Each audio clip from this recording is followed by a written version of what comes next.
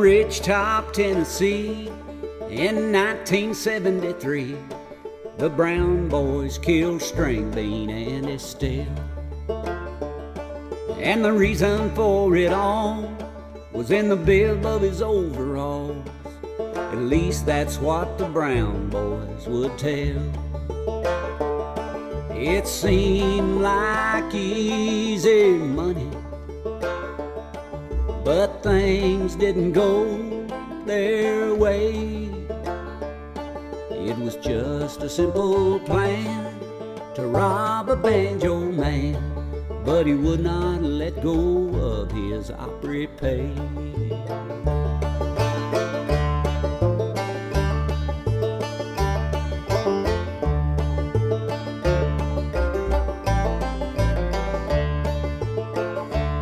Now there must have been one hell of a struggle for the cash in his bib overalls.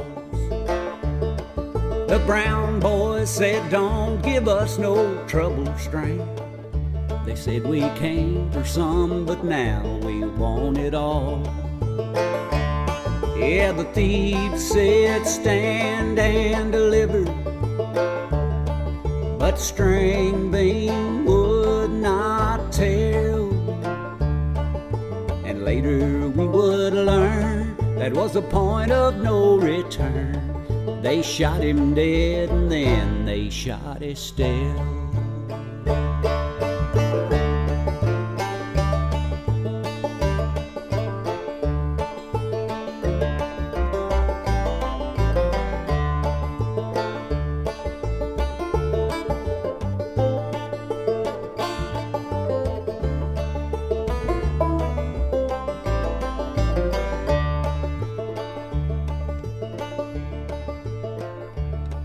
When he didn't see no smoke from the chimney, Grandpa knew that something was not right.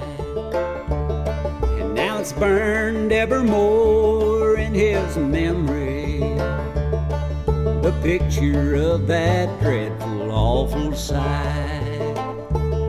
But then 23 years later, they tore the old fireplace down, and there was $20,000 that the Brown Boys never found. Yeah, it seemed like easy money, but things didn't go their way.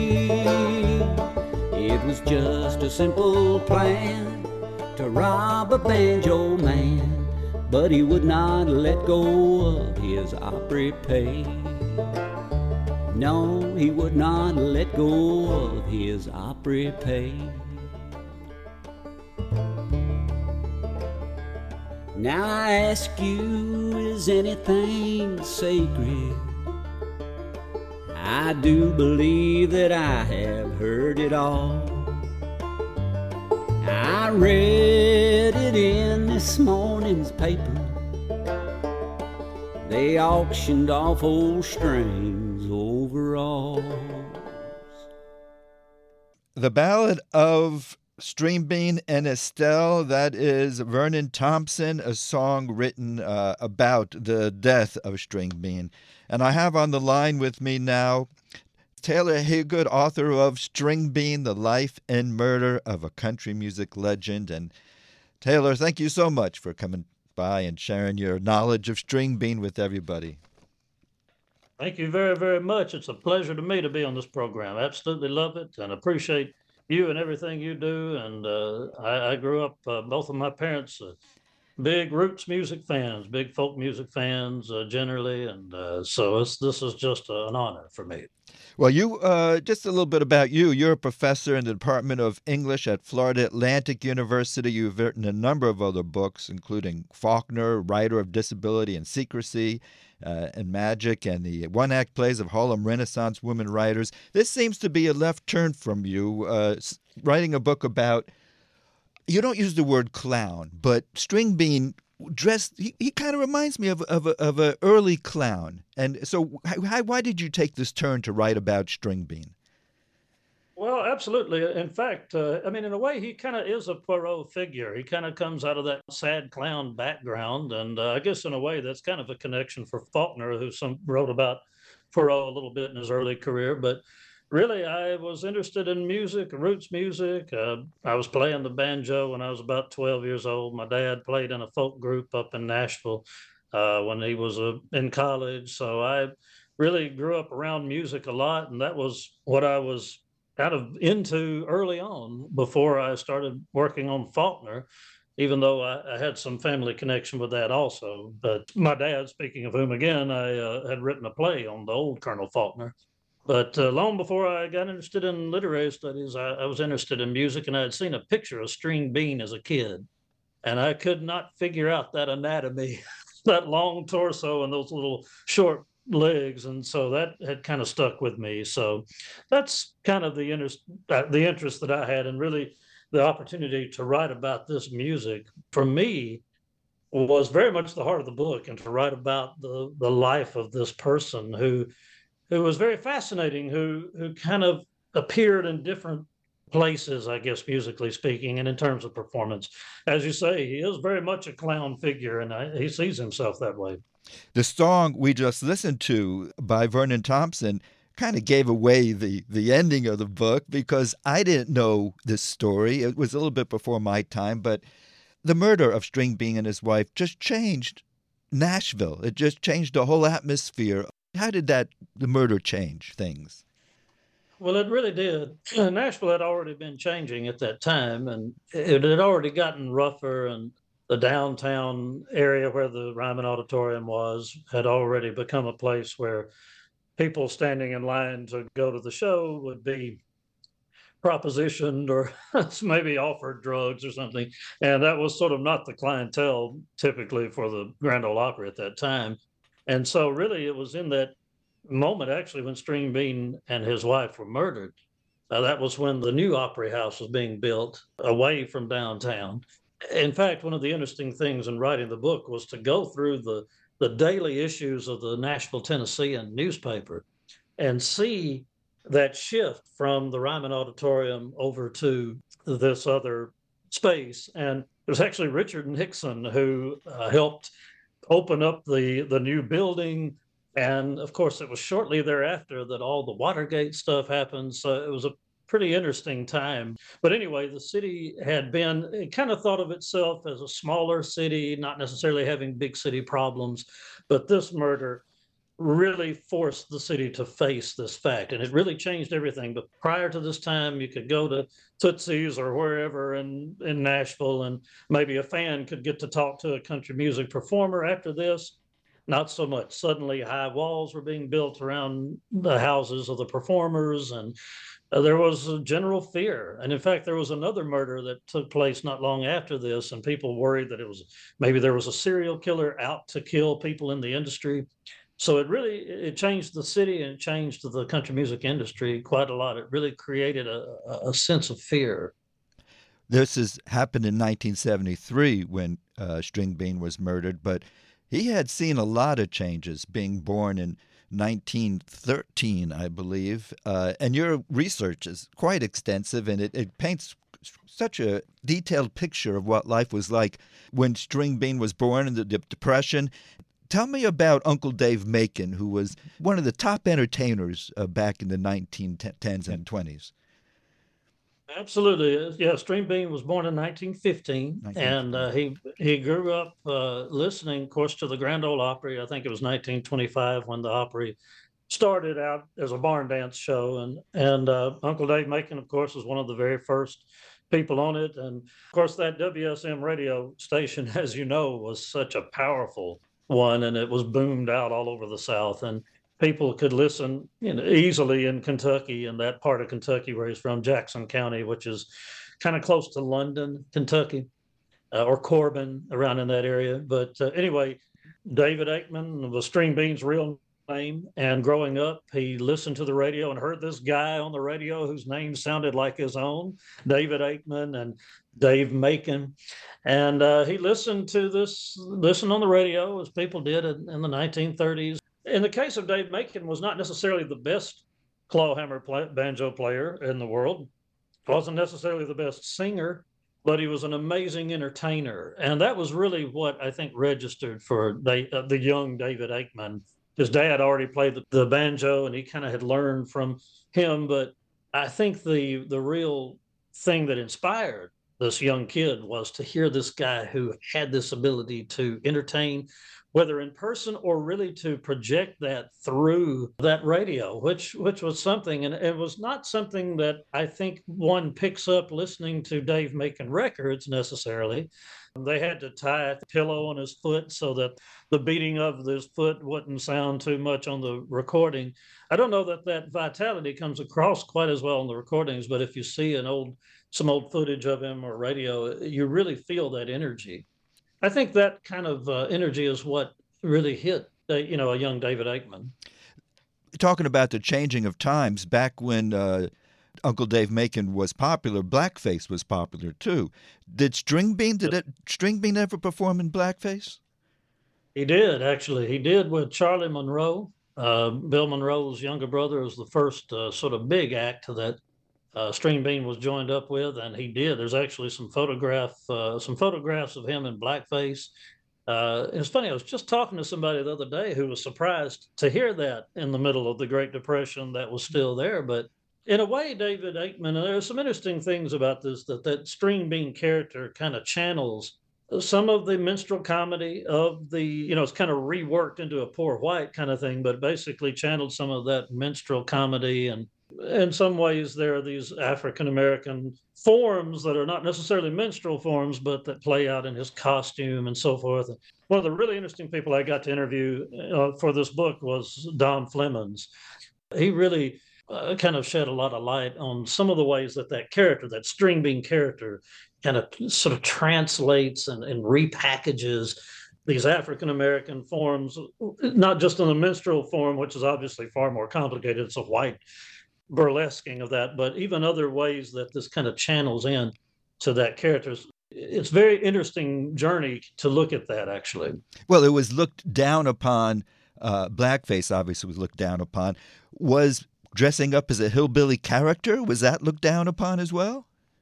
Well, it's interesting. A lot of those early figures, obviously Bill Monroe, both Bill and Charlie Monroe really insisted, particularly Bill, on all of his band members dressing up in the nicest clothing. Strangely, they would walk around in jodhpurs, which was always sort of weird to me. But anyway, they would do that kind of thing. But a lot of those early acts really did not want to be connected with that kind of hillbilly or hayseed image.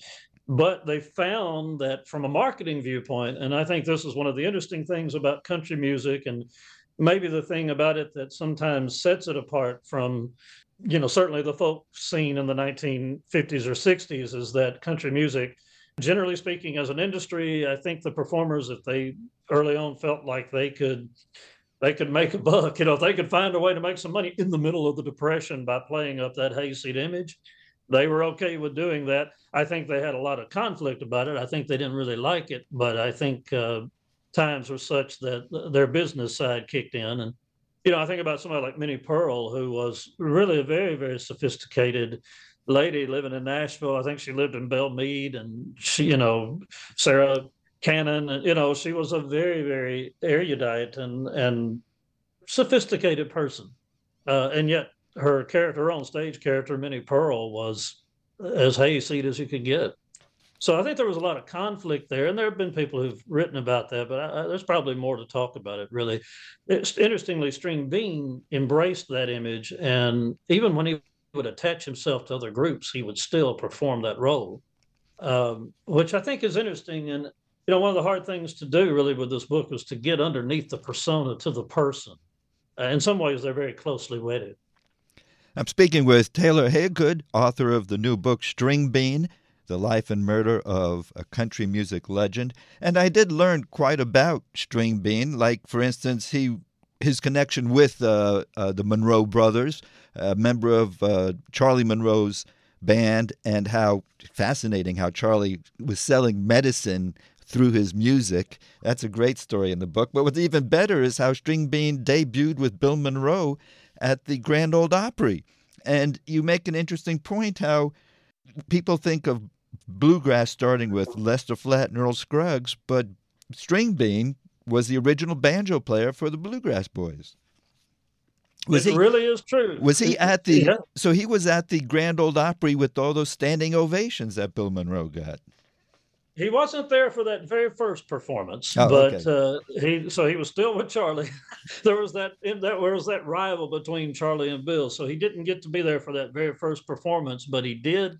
He made his own debut as a bluegrass boy, but he was the first person playing the banjo, with Bill Monroe. And it's kind of interesting to go back and listen to those records that were made in Chicago, to hear kind of how the sound of the banjo starts to kind of pluck that bluegrass sound into what it's going to become.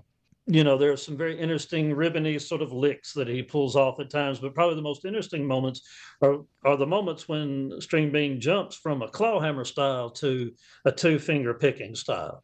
And so that, two-finger picking, it doesn't move in quite the same kind of roll as that three-finger style that obviously Earl Scruggs brings in. If you go and listen to those records and watch kind of how the sound develops, it becomes very clear how central Stringbean is, and that was recognized eventually. Well, you also point out in the book, which made clear to me, was that in the 1950s, the sound of country music was changing.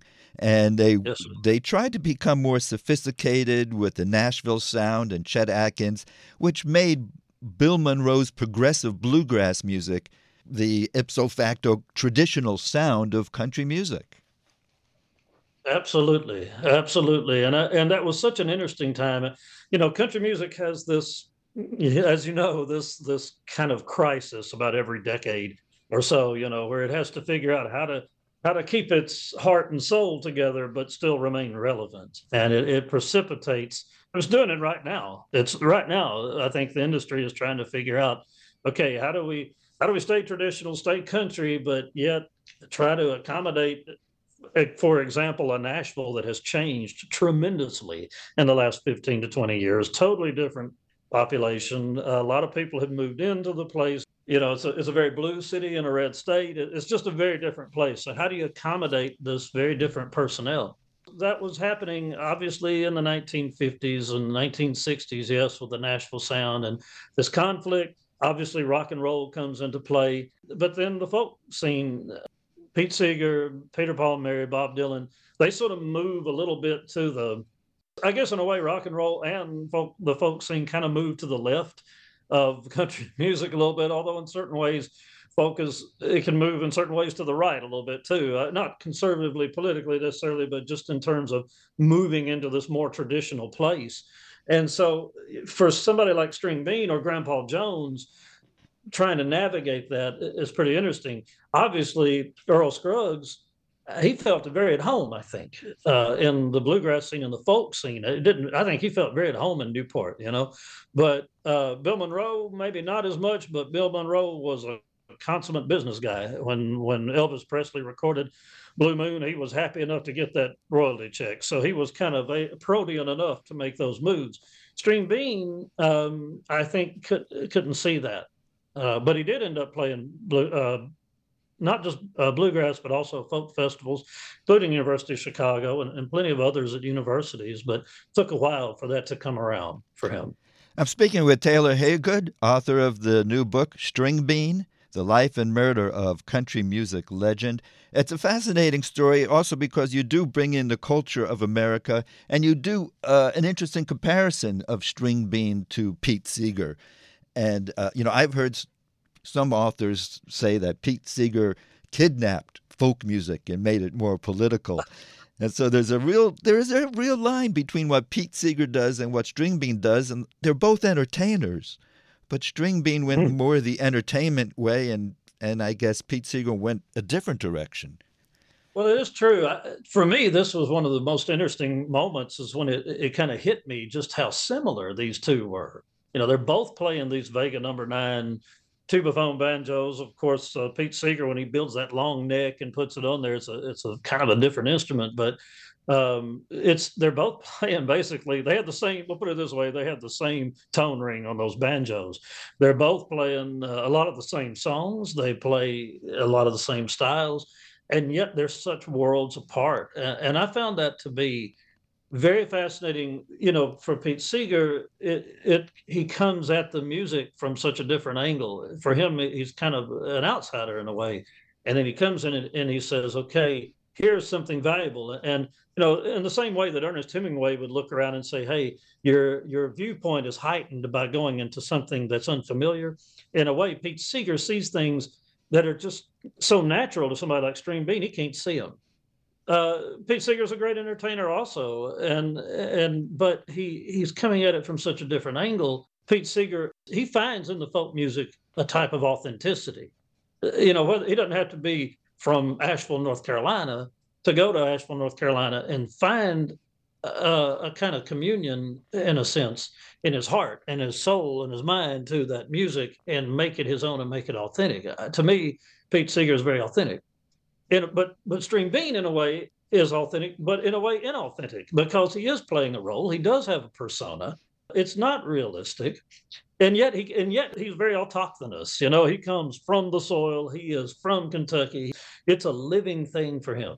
But they're really very interesting kind of mirror figures. And for me, it was kind of a vortex for me to encounter that kind of a parallel thing. In a way, they were very similar, and yet in a way completely different. That is a fascinating comparison. And another common thing Stringbean had with Pete is that they both lived modestly. Even though they probably had access to a lot of money, they didn't show it off. Although Stringbean, I think he thought it was funny that he was this hillbilly that has wads of cash on him. He played that as a joke. No, absolutely. He started doing this thing. He and his wife, both of them had come of age in the Depression, and he and his wife, not only did they carry cash, and I think he got, I can't prove this, but I think he probably got the idea to do that from the early pilot of the Andy Griffith Show. I can't prove it, but that's what I think may have happened. But anyway, and I think early on he didn't even have the cash. Some say that he just had some money on the outside and then paper, kind of just regular paper added in. But yeah, it was a joke, and a lot of his life was a kind of wry joke. And one of their big things was to buy a Cadillac. They would trade in for a new Cadillac every January the 2nd or whatever, and they would keep the mileage over the year. It was a big joke. They would write down the mileage at the end of the year, and that was for their the income taxes. And yeah, that's what they did. And it was part of his personality. He loved practical jokes. Let me take a break here and play a couple of songs of Stringbean. I'm going to start with Herding Cattle in a Cadillac, Coupe de Ville, and then I'm going to play Me and My Old Crow, and they both have to do with money. So let's hear a couple of songs from Stringbean.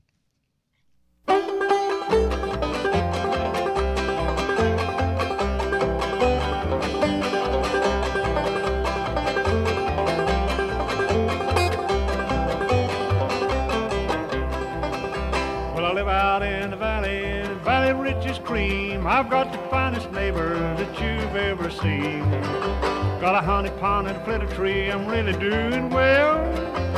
Herding cattle in an air-conditioned Cadillac Coupe de Ville.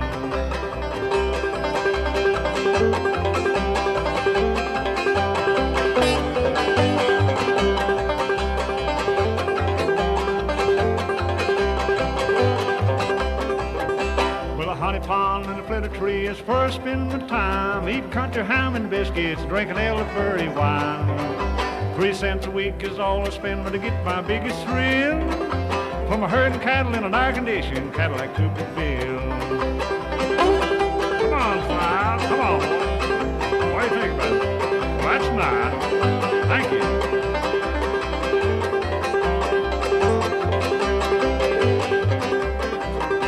Well, I wouldn't hardly say I'm rich. I'm living like I should. Living the life of Riley. Riley ain't never had it this good. Well, I like this kind of living, and I guess I always will. From a herding cattle in an air-conditioned Cadillac Coupe-de-Ville. Cowboy, don't run that cow line.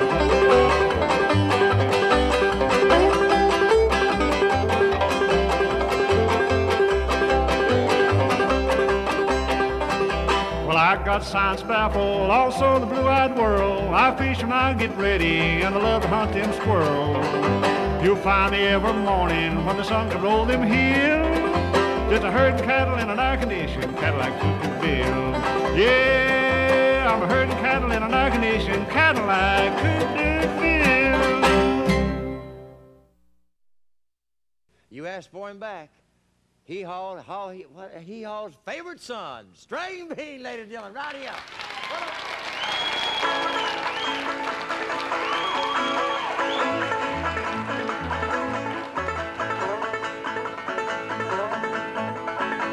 I used to hunt them old crows, I'm laying all around.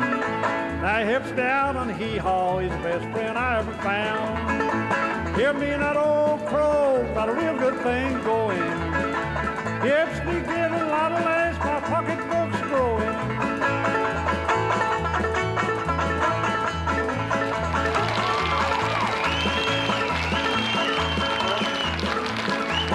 Took that old crow fishing this for company. When evening came, that dang old crow caught more fish than me. Yeah, me and that old crow got a real good thing going. Hips me get a lot of lace, my pocketbook's growing.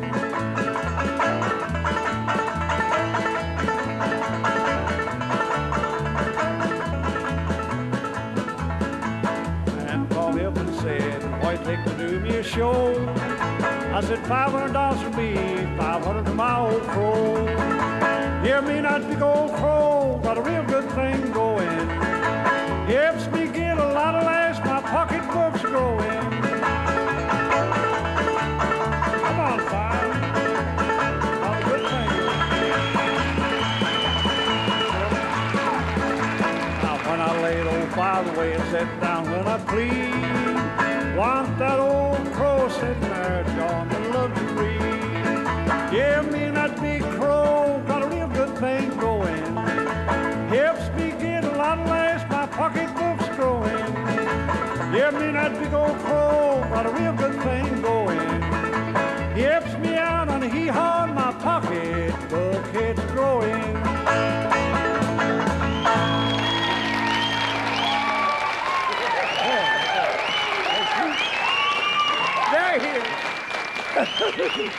Hey, I want you to know that we look forward each time for your visit. Boys and the nice folks, too. Stringbean with two songs. We heard Herding Cattle in a Cadillac Coupe-de-Ville and Me and the Old Crow. Stringbean, the new book by Taylor Hagood, who I'm talking to now. It seems like with the success of Hee Haw, the old-timers Stringbean and Grandpa Jones were reaching some new success. Absolutely, yeah. You know, that song, those are two of my favorite of the songs. And now, Me and My Old Crow, he did end up recording it. In fact, his final album went by that name. And interesting about it is, I think it's really an interesting observation you make that his career was really starting to make this turn. And I think had he lived, there would have been more innovative music because that final album was really interesting. He brought in some of the old songs like Pretty Polly, but he did his own interpretation of Long Tall Sally, and it's really original. It's interesting. Obviously, it's a tragedy that he was murdered, he and his wife. But beyond that, from the musical viewpoint, I believe had he lived, that he was actually just coming into his own, even though he was, I guess, entering into the latter decades of his life, maybe. But he was going strong. There was no drop off by any means. Much like his buddy Grandpa Jones, they really were growing into their roles quite a lot. And it's interesting because they were like a conduit between folk and country, because he was so friendly with Loretta Lynn, best friends with Roy Acuff and all the stars of the Grand Ole Opry, and the shock of Stringbean's death just moved that whole community. he and his wife had really no enemies, and everybody loved them. And I think one of the most interesting things is to turn on any of those old, you mentioned about YouTube, you turn on one of those YouTube videos and you watch Stringbean with any of his peers, any of his fellow performers, and they all love him. Earl Scruggs, and famously stone-faced kind of guy. When Stringbean would come on the screen, he would light up. Even some of the younger people, the Stoneman family, that they had come out of a very much a folk background, and Ronnie Stoneman and Donna and the whole family. The younger ones did represent something new and young, and this kind of interesting fusion of that I think was possible in the 1960s. That seems unimaginable in our time somehow, but they loved Stringbean. They just loved him, and so here were these two people, Stringbean and his wife, who seemed very innocent, and I think there was an archetypal kind of thing. I mean, in a way, it's straight out of Joseph Campbell or somebody. It's this archetypal situation of these innocent people who are murdered just brutally and senselessly, and there followed then a kind of quest, in a sense, to kind of rectify that and to revenge that. And that's really what that trial became. And that was part of the impact of it. As I was reading the book early on, when Stringbean was working for Charlie Monroe, I thought that his brother Bill Monroe would not like Stringbean because he was playing with his brother. But because he played this clown, he was beyond the band members. In fact, he created with Grandpa Jones for a while. He had his own comedy routine with Grandpa Jones. So, yeah, he just wanted to make people laugh. Was there any trepidation of putting the murder on the cover of your book? Well, yes, I appreciate that question very much. And I would like to comment, too, about Bill Monroe. You were mentioning about him and how, you know, that rivalry between Bill and Charlie was so bad. And Bill was so famously prickly and held a grudge. You know, he's so bad to hold a grudge. And it was very interesting to me in doing the research for this that when Flatt and Scruggs left Bill Monroe, he went for, I don't know, decades never speaking to them. And backstage in the Opry, which was a very tight quarters, walk right by and not speak to them. And yet he remained Stringbean's friend the entire time. And it's really a testament to, yes, Stringbean wanted people to laugh. He was somebody that brought people together. I think if anybody reads this book, that's the big thing I hope they can take away from it, is here is somebody who, with the world falling apart around him, war and depression and just everything, he was still somebody who he wanted people to come together. He wanted people to be happy. And I think that's a great thing. Now, you asked about it. Did I have trepidation about the cover of the book kind of focusing on the murder? And I absolutely did. That was a decision made by the press, and I respect that and understand it. And I think the cover is very beautiful, but it did cross my mind, I have to say, that because for me, these are two different stories, and there are readers who are completely interested in the murder part of it, the true crime side of it. There are people who are much more interested in the music side, the biography side, and so forth. And I think for me, I did have some trepidation about it, but I also, obviously I think the press knows more about how to sell a book than I do. After reading it, it makes sense because your research into it and going into the murderers and the redemption afterwards, and I certainly did enjoy the music part of it. In fact, you end the book, after the epilogue, you have a Music in American Life list of books.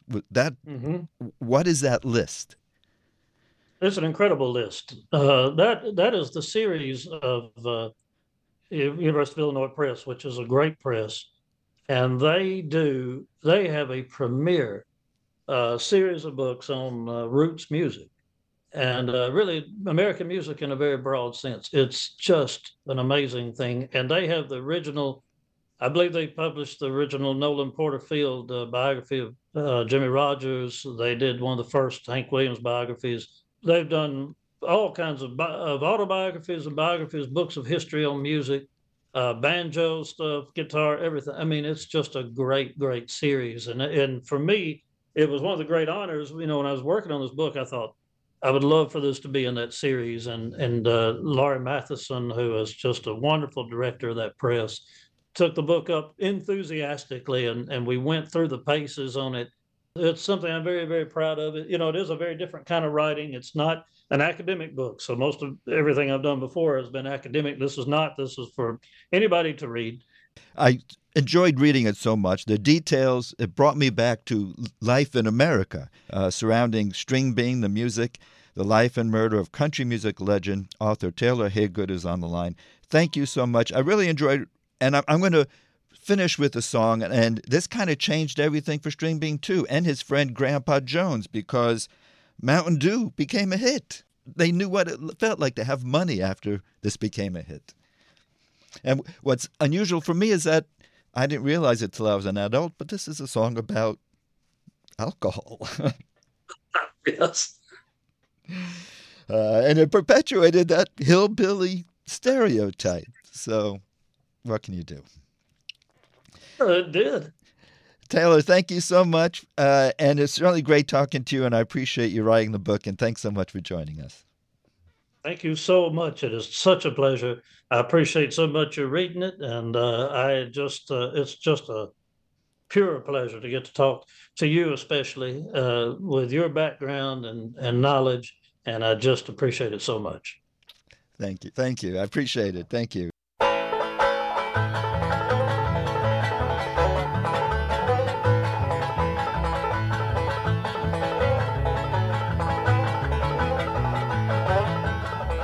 Down the road here for me, there's a big holly tree where they lay down $1 or $2, where they drive round the bend and they come back and then there's a jug full of that good old Mountain Dew. Oh, they call it that old Mountain Dew, and those that refuse it are a few.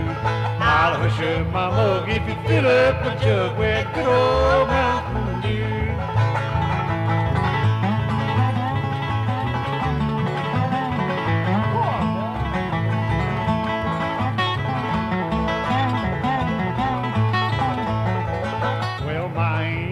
Got some new perfume, it is such a sweet smell perfume. But to her surprise, when you had it analyzed, there's nothing but that good old Mountain Dew. Well, they call it that old Mountain Dew, and those that refuse it are a few. I'll hush up my mug if you fill up my jug with good old Mountain Dew.